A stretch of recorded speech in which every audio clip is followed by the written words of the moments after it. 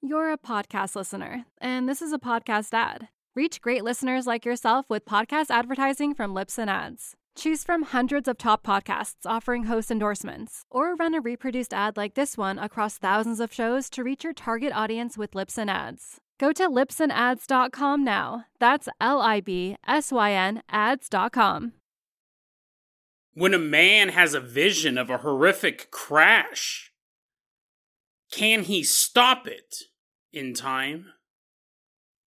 And then we meet a lovable old grandmother who dies too soon. While her family is still mourning her loss, her own grandson will come face to face with a vision of death he wished he never saw. Today on Dead Rabbit Radio.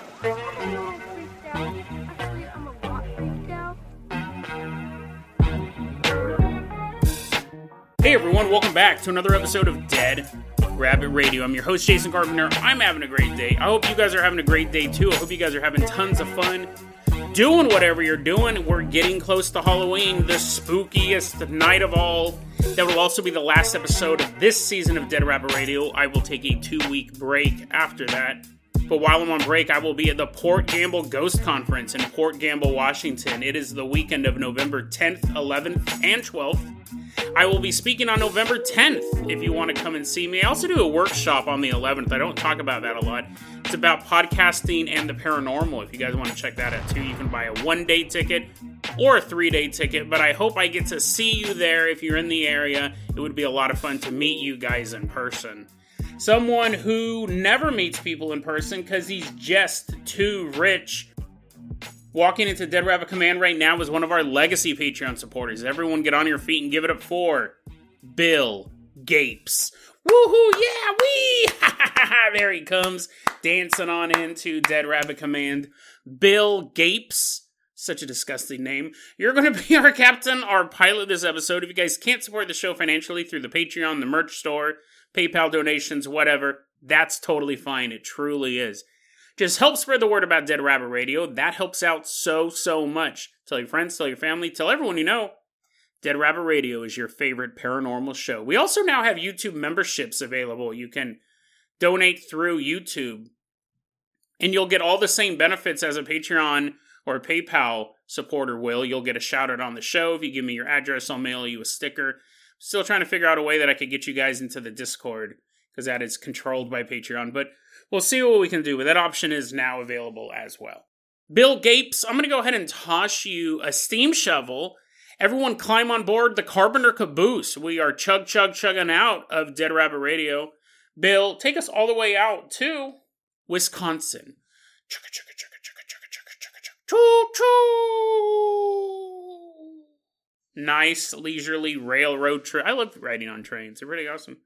Nice, leisurely railroad trip all the way out to Wisconsin. Rural Wisconsin, to be specific. Rural Wisconsin. We're going back around 20 years. It was an ordinary Friday night in spring. It's 11 p.m. And we're about to meet this young man. He didn't give his name. We're going to go ahead and call him Peter. He might have given his name. We'll get to that in a second, but we're going to meet this guy. His name, we'll call him Peter. Peter and his friends, he said, we were all teenagers. We were about 16 to 17 years old. We would go down long open roads for long late night drives. I used to do that a lot too. When I was a kid, when gas was 99 cents a gallon, I'd just get in my car and drive around Sacramento for hours on end with my buddies Steve and Mauricio. We would just talk. Listen to Letters to Cleo. They didn't have a choice. I love Letters to Cleo. They're like, oh, not this album again. Yep, this album again. This is what they did for fun too. Hopped in the car and just drove down these long open roads. Well, on this Friday night, everyone climbs into the car. There's 5 passengers in total. 3 of them squeezed in the back. Peter was shotgun. His other buddy's driving. Come on, boys. Let's see what the road has for us.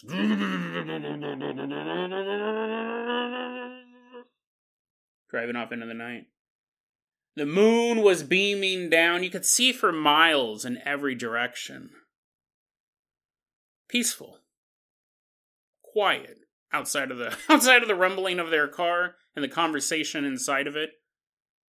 They're headed towards an intersection, and the way it's laid out, because it's just such open areas, you could see far down this intersection on either side of it. You're looking there, and they see a set of headlights coming down that road. They see a set of headlights. Another car is headed for the same intersection. Peter realizes that their car is going to reach the intersection first. There's no stop sign, so they're just going to go through it. Not a big deal, right? These cars can see each other because it's so dark out other than the moon. The headlights are gleaming. As they get closer, they're about a quarter mile out from the intersection. All of a sudden, the other car speeds up. Peter described it as they just gunned the engine. They were trying to beat Peter and his friends to the intersection. It's approaching the intersection very rapidly at this point.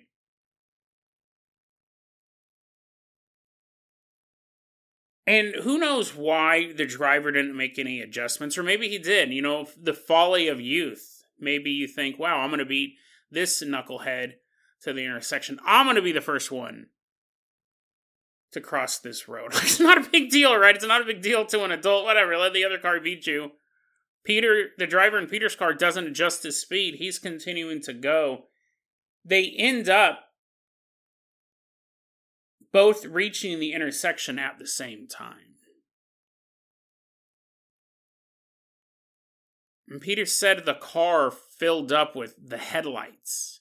He just remembers the entire interior of the car that he's in is so brightly illuminated. That's how close these cars are. He realizes three things in very short order. The cars are going to hit each other, and there's no avoiding that. It's going to be a very violent T-bone. Peter's car, the one he's the passenger in, is going to get slammed into by this other vehicle. And it's going to hit his side of the car.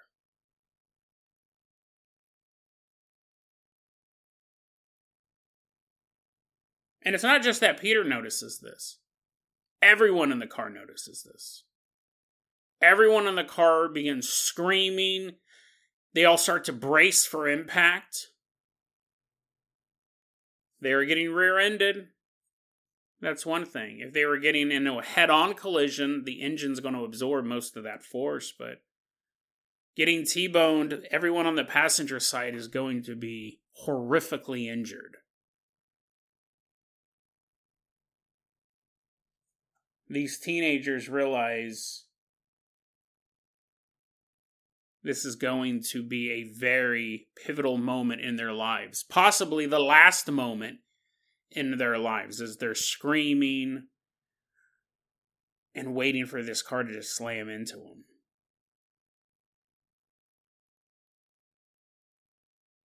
But the other car's headlights shut off before impact. The car is no longer illuminated.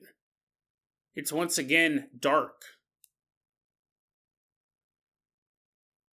And that's when Peter and his friends realize the other car was never there in the first place.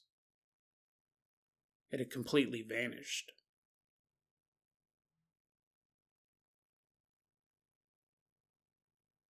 That was the end of that night, right? Nothing's gonna be more exciting than that. You're not gonna head out to the local Sonic, grab some slushies. No, you're gonna go home. You're gonna go home because you can't explain what just happened. And he said the whole ride back, that's all we talked about. What happened? We could see the car approaching from a distance. It sped up. It slammed into us. Well, it didn't slam into us. That's the weird part. It should have. We're glad that it didn't. But we saw it from far off. We watched it speed up.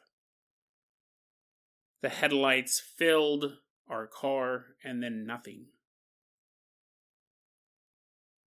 A week later, it's another Friday night. That's how weeks work. And all of the friends want to go out for a late night drive, but Peter has to work. So he's like, guys, I can't go out with you guys tonight. Have fun.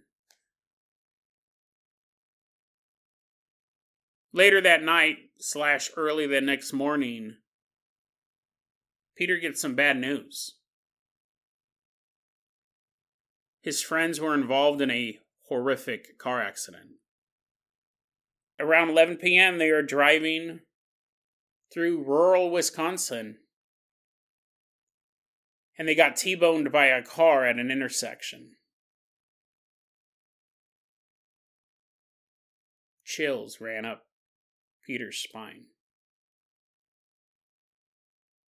He knew instinctively and learned later it was the same intersection where they saw the event happen last week.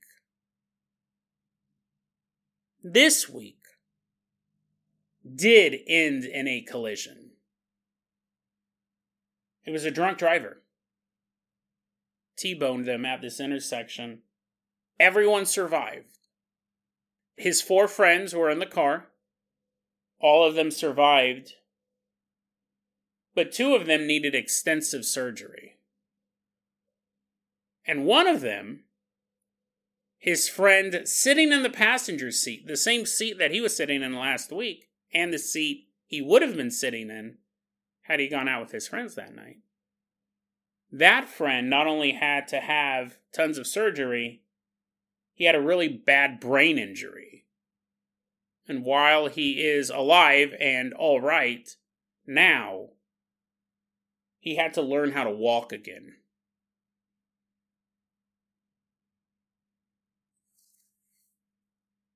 Peter posted this story online underneath the username It's Peter J.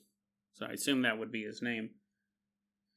And he ended it with this. He said, quote, "What the hell was it? A time loop? A glitch in the matrix? Converging realities? Am I dead?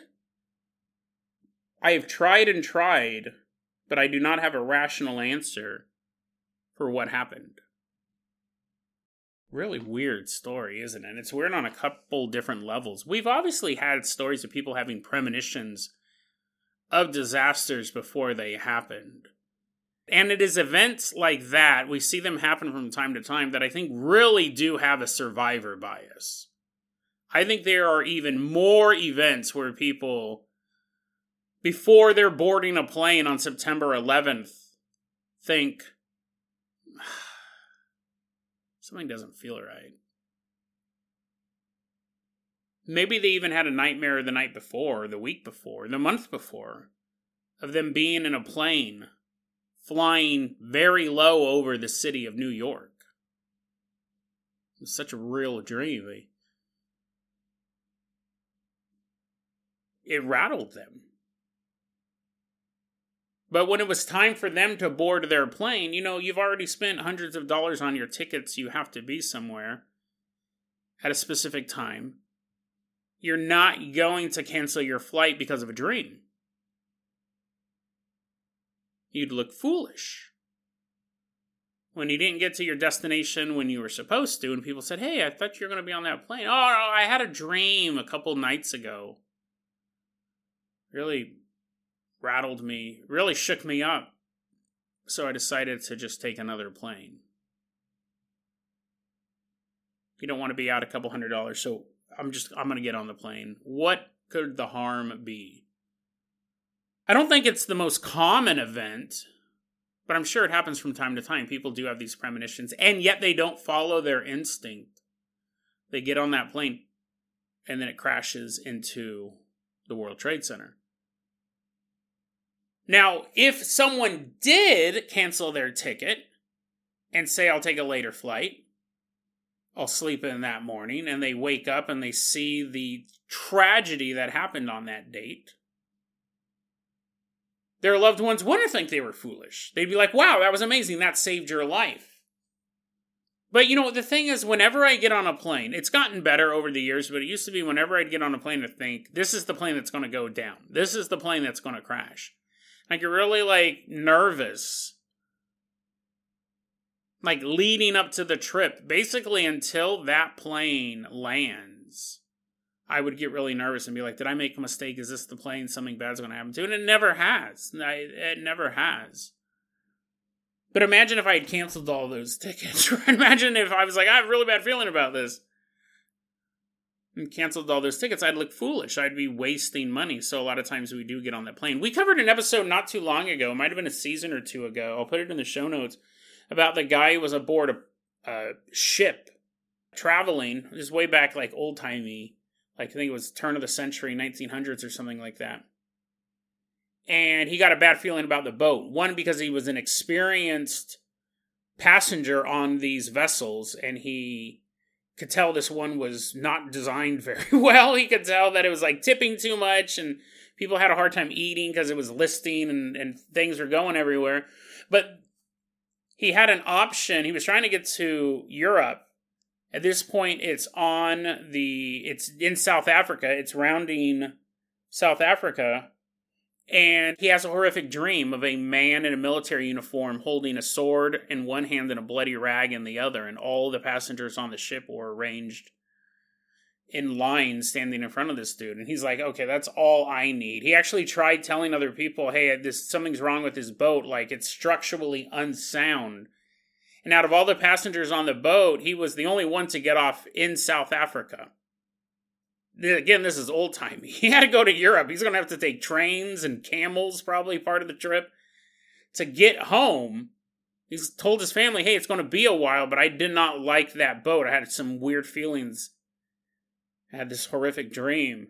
And the boat sailed on without him and was never seen again. Not any wreckage of it, not a body, nothing. The boat completely disappeared. And he testified at the hearing for, obviously, like there was a bunch of insurance claims and the company was being sued. I think they were facing criminal charges because the boat was so poorly designed. He testified in court about his dream and about what he had seen on the boat. Physically, the stuff that was wrong, plus the horrible dream he had. He didn't look foolish. They go, wow, what an amazing thing. But think about the amount of money he had to spend, and he obviously had it available. Like, I would be like, well, I guess I'm South African now. Like, there'd be no way for me to travel up through Africa. I don't have that type of money. Now, it's really interesting, this story, because nobody died. And they all witnessed the event. All 5 of them, the same 5 people in the car the previous week, felt that they were going to get slammed into by this car. And yet it didn't happen. They all experienced it. It wasn't that just Peter had seen it. He was trying to convince his friends, no, you can't drive tonight. And if you do, just stay away from that intersection, please, guys. They all had seen it. They all couldn't explain it. And when a week had passed, they decided to just travel around randomly. I don't think they go, let's go to that intersection and see if that happens again. This is just a path that they would take. And this accident happened. And you could say, well, even if Peter had been in the car, he would have just gotten a bad brain injury. Which, he's still, like having to learn how to walk again is pretty rough. It's also possible, like I had a friend who was a bodybuilder, and he had a stroke. Very young man when he had a stroke in his 20s. And he lost pretty much all of his muscles. Like, he still had muscles. He wasn't just a pile of goo rolling around in a wheelbarrow. He had muscles, but he goes, yeah, all that work. He goes, I put in so many years building my body up. He'd done modeling and stuff like that.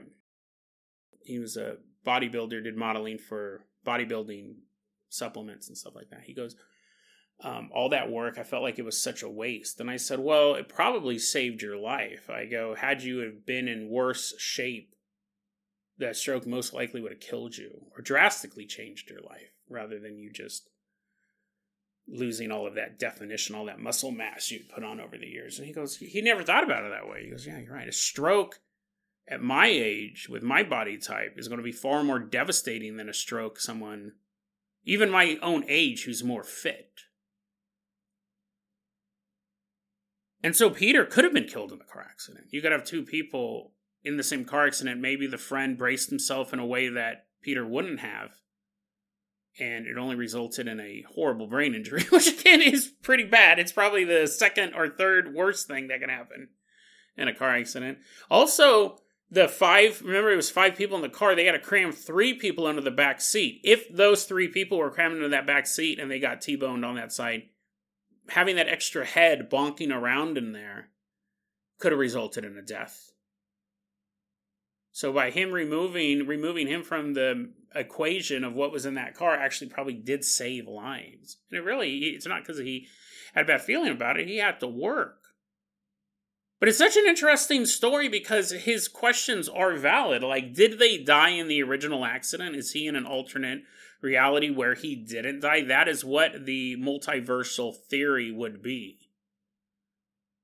That you die in one reality, you shift to another one. But then why did the other friends remember the first one? Did they die as well? Were they then caught up in the second car accident? Because in some sort of Final Destination twist, even though they didn't die in the first car accident, they were injured. But since Peter was there, it was a piece on the board that was out of place. So the universe basically reset the game the following week and put those friends in the situation they were supposed to be in. It's just a bizarre story. And I wonder, I think that they did what we would all do. We'd chalk it up to a weird event, but we would still keep driving. I don't think that would be enough to make sure we never drove down that intersection again. But these kids did. Because it's not that, right? They didn't see it as a vision of their demise. They just saw it as a weird paranormal event. Odd story. And he's been thinking about it for 20 years, and he's like, I still don't know how to explain it. I just came across it a couple weeks ago. I definitely don't have an answer either. Bill Gates, I'm going to go ahead and toss you the keys to the Carpenter Copter. We are leaving behind Wisconsin. Fly us all the way out to Grandma's house.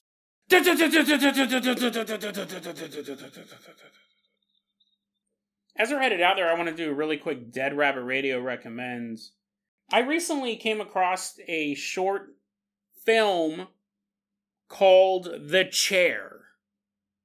It's a short film made by a filmmaker named Curry Barker. He does some comedy stuff, but he's recently branched out into horror, and he did a short film called The Chair, and it's absolutely fantastic. I recommended it a couple months back, I think. Dead Rabbit Radio recommends The Chair.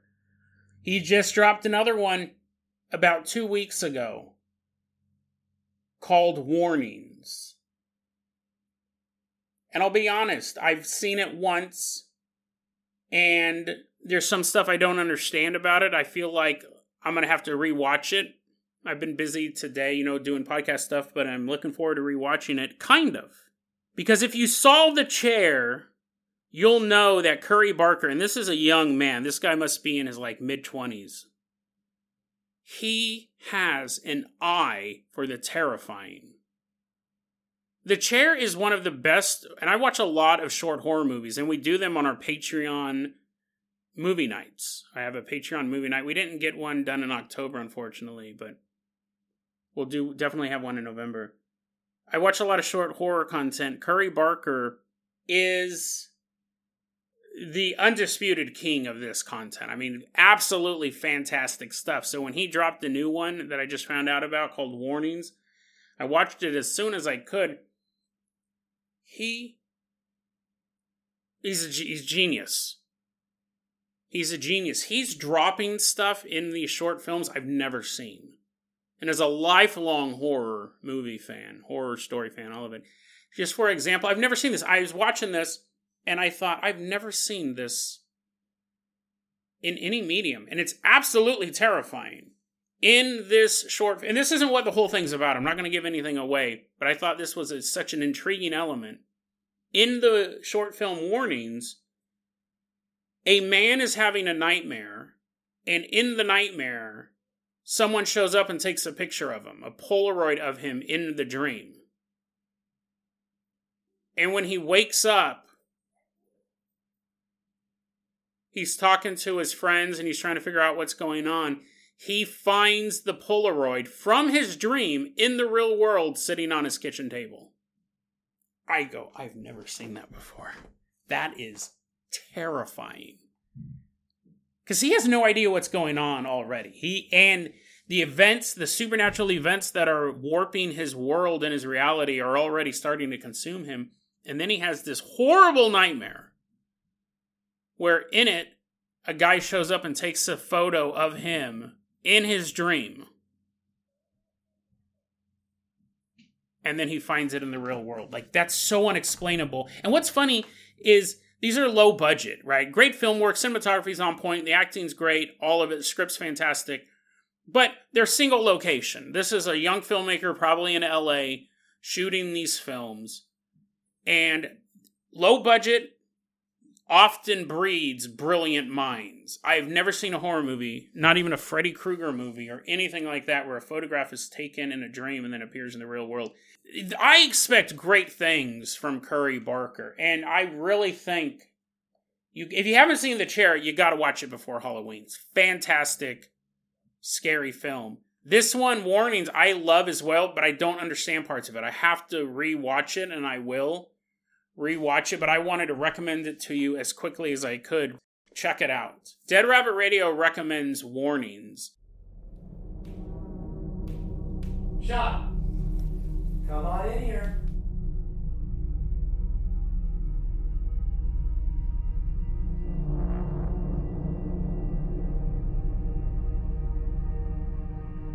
Let's talk about these notes.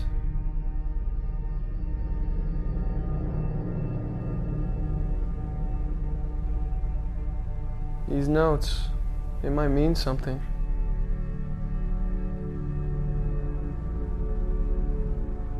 What do you mean? Well, obviously they don't have an origin. Right. Wait, no, they do have an origin. Oh, that's right! They do have an origin. Yeah. We just don't know the origin. Right. Or you don't know the origin. You know where they Sean, came from? these notes, they might mean something. You said that. Who do you know? Who have you aggravated that will want to stop Pose? Wait, why? I'm saying I think you have an enemy, Sean. Enemies are dangerous. That's what I'm afraid of. Who's your biggest enemy? I don't know. You talking to Kyle again? Who? Are you seeing Kyle again?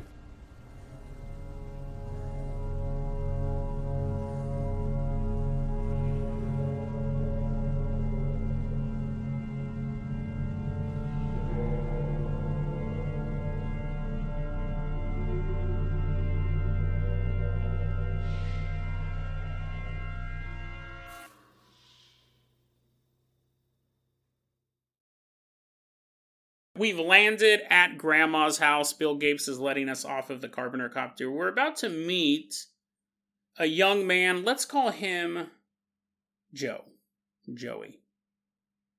It's 2009.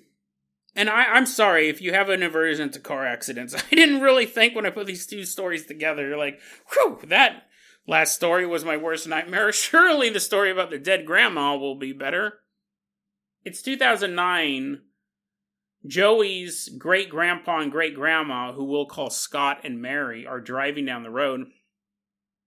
Scott runs a stop sign and horrible car accident. So I don't know where this story took place. It didn't take place in Wisconsin, at least as far as I know.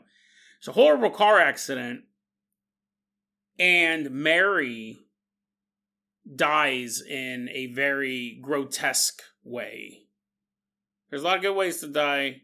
There's some gross ways to die. Apparently, she was so lacerated. She had so many lacerations from this car accident that she was bleeding out pretty heavily. According to Joey, she had swallowed some of the glass. The impact was that forceful that some of the glass went down her throat and began cutting her up from the inside as well. So it wasn't only her wounds to her body that were killing her. She was drowning in her own blood. She ends up dying on the way to the hospital. Joey and his family, they're not from this area. They may be from this area, but they weren't living in the area at the time. They travel out for the funeral. I believe the great-grandpa survived. There was no mention of that, but they travel out for the funeral, and Joey's family says, you know what? Instead of getting a hotel, why don't we all stay at Grandma Mary's house? Stay there. So they do. And the day of the funeral has approached. They're there for a couple days, making preparations, and finally the day of the funeral has approached. And Joey's mom says, hey, go iron your shirt. You can't be dressed like that. It looks all crumpled up. You slept in it last night, didn't you? He's like, yeah, probably shouldn't have done that. Go iron your shirt. Oh, fine, Mom. I'll do that. Now, Joey's been to this house before. He knows where Grandma Mary keeps the iron. In the basement. And he walks down there, and he finds the ironing board. But he can't find the iron. He's looking around. Where could it be? Where's that iron? Looking over here, looking over there. And he says that he thought out loud to himself, which I understand what that means. A lot of times I'm thinking, but there are times where I will think out a phrase, clearly talking to myself without moving my lips. He thinks to himself out loud. He goes, Great Grandma, where would you have put the iron? And that's when he hears, well, he said it's in his head. He goes, I heard it in my head, a voice, and it was to my left. But I didn't hear it in my left ear. I heard it in my head, but my head still could locate it as coming from the left of me, and it wasn't just a voice. He clearly recognized it as his great-grandmother Mary's voice. Dearie, it's above the dryer. You have to look up, though. It is rather high.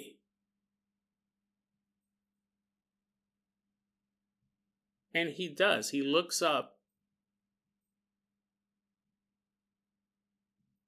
But then he thinks for a second. He's like, wait a second. Wait a second. He looks up to see if the iron's really there. But then he thinks, wait, what? Like, there's something more important than the iron's going on down here. I just heard my grandmother's voice, my great-grandmother's voice, to the left of me. So I'm not worried about the iron right now. Is Grandma here? And Joey said that he turned to his left.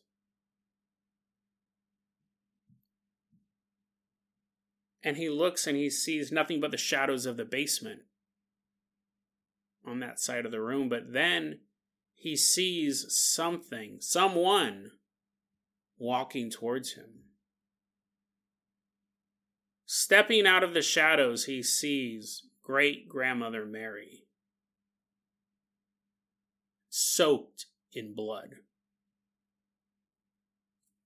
He said the blood looked like it would have looked right after the accident. That's the way that he could explain it. It's not like he saw her, obviously, after the accident, but he would have heard the stories about how bad it was. And he said he could just see her soaked in blood where all these lacerations would be on her body.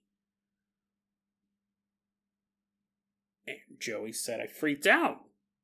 That's a understandable reaction. He goes, I freaked out and I just ran upstairs. He said the only other encounter at that home that could be even slightly paranormal was even later after the funeral. I don't know if it was days or weeks or whatever, but as they were packing up the house to move stuff out, presumably to sell it, he said the house has been sold at this point. He goes, as the house is being packed up, the vacuum cleaner turned on by itself. But that's what we would call de-escalation, right?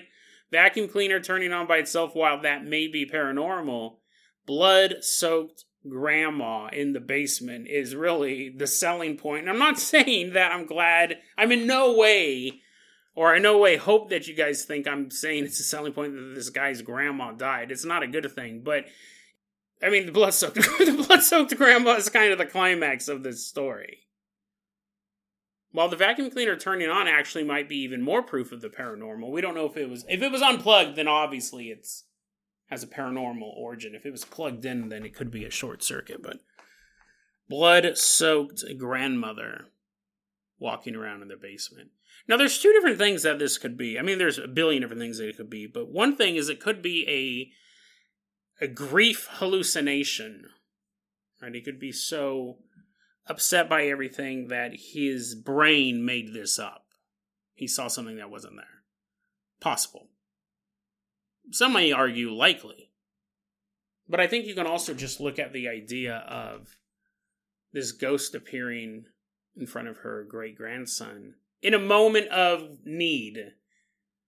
You know, it wasn't that he was going to face any huge problems. He basically just needed the iron, but he called out for his great-grandmother, and she appeared.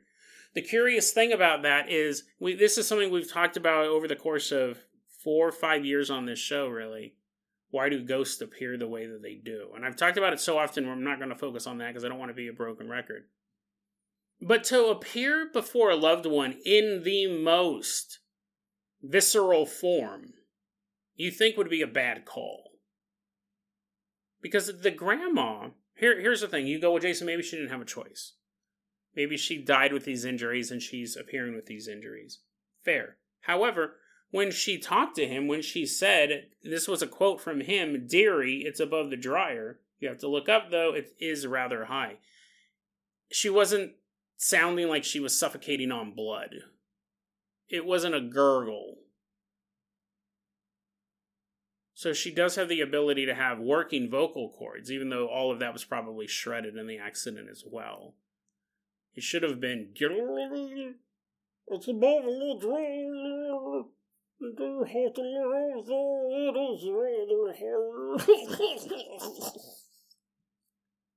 But it wasn't. So, some of the injuries followed her in the afterlife, but not all of them.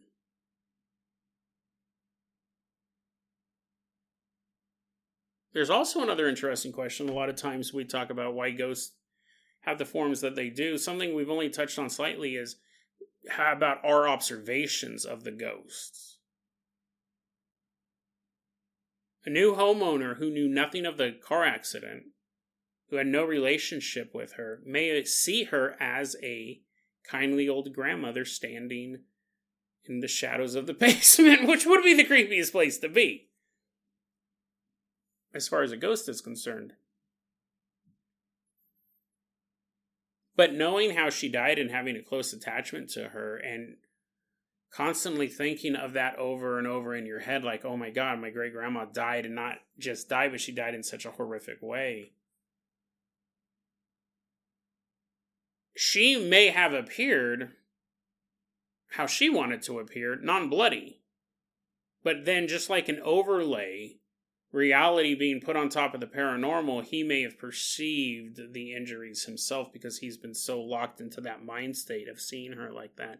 I mean, at this point, we're just hypothesizing why ghosts appear the way they do. But I could imagine that being possible.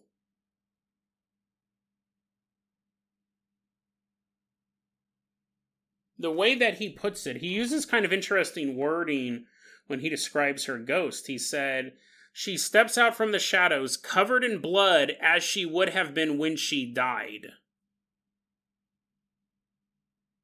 So I'm taking that as the blood would be in the same types of patterns. Let's say he knew that she threw her arms up before the impact and she had severe lacerations on her wrists and forearms.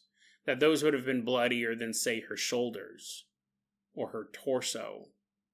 That's how I read that. So I'm thinking like his view of her, because we've all done that, right? We've all gotten bad news about somebody, And we can get locked into that intrusive thought where we keep replaying that accident over and over again and think, man, what were they going through? What were they thinking? How did it feel? And I try to get out of that stuff real quick because it doesn't do anybody any good. Get locked in this, I can't believe that happened to great-grandmother. I can't believe that's what happened to Grandma Mary, who held me on her lap and fed me Mickey Mouse pancakes. I can't believe that happened to Grandma Mary. I remember that time she took me shopping and I got that new Nintendo game and I had so much fun. And I can't believe that happened. You get locked in that. So he may have taken his horrific vision of her death and laid it over a more peaceful and serene vision that she created to see her great-grandson.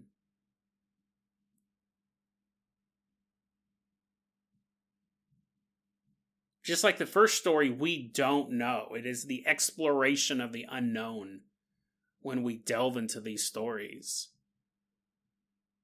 And they don't always have these super satisfying conclusions, but those are the ones I kind of like. The ones that are just kind of left open. The ones that we interpret and add a little piece of nugget of information in our brain and go on to the next adventure.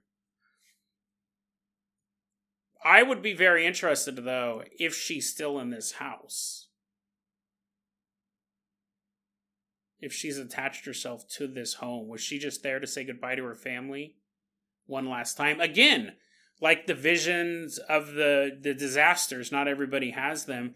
Did other people encounter Grandma Mary over the course of those days leading up to that funeral? Maybe she just appeared to some of them in a dream and people kind of brushed them off. Maybe other people in the family saw her in that house and had a little bit of peace, but didn't tell anyone else because ghosts are things babies believe in. And they kept it to themselves. Maybe no one else saw the spirit. Maybe only Joey did. And maybe I'm completely wrong. Maybe I'm giving a peaceful vision of Mary's end. Maybe Joey was right. Maybe he did see her soaked in blood, lingering in the darkness of the basement. Maybe that is her final form. Maybe she is trapped down there in the lightless subterranean room underneath the house she filled with so much love. Now that is where her spirit resides. A grim end to a woman who loved life, loved her family, surrounded them with joy and comfort. Now a blood-soaked ghoul trapped in the basement. We don't know. We don't know where this story took place. It was posted online by some guy going by the name of Joe Nye, the IT guy. That's why he had the name Joe, I guess. I didn't even look at that. It's posted online by some guy called Joe Nye, the IT guy. We don't know where this story took place. We don't know where that house is.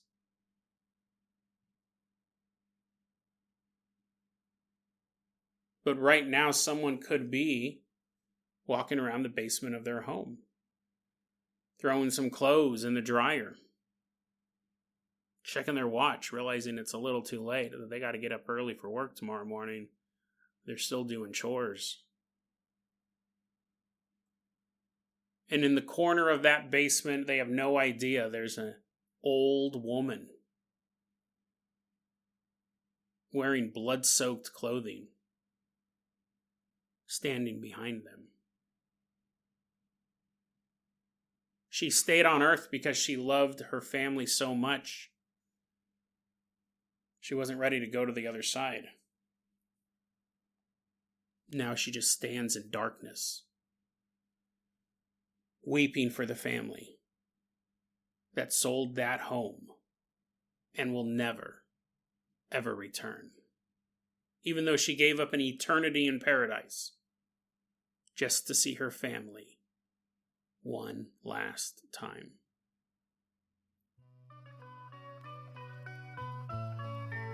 DeadRabbitRadio@gmail.com is going to be our email address. You can also hit us up at Facebook.com/DeadRabbitRadio. TikTok is @DeadRabbitRadio. Dead Rabbit Radio is the daily paranormal conspiracy and true crime podcast. You don't have to listen to it every day, but I'm glad you listened to it today. Have a great day.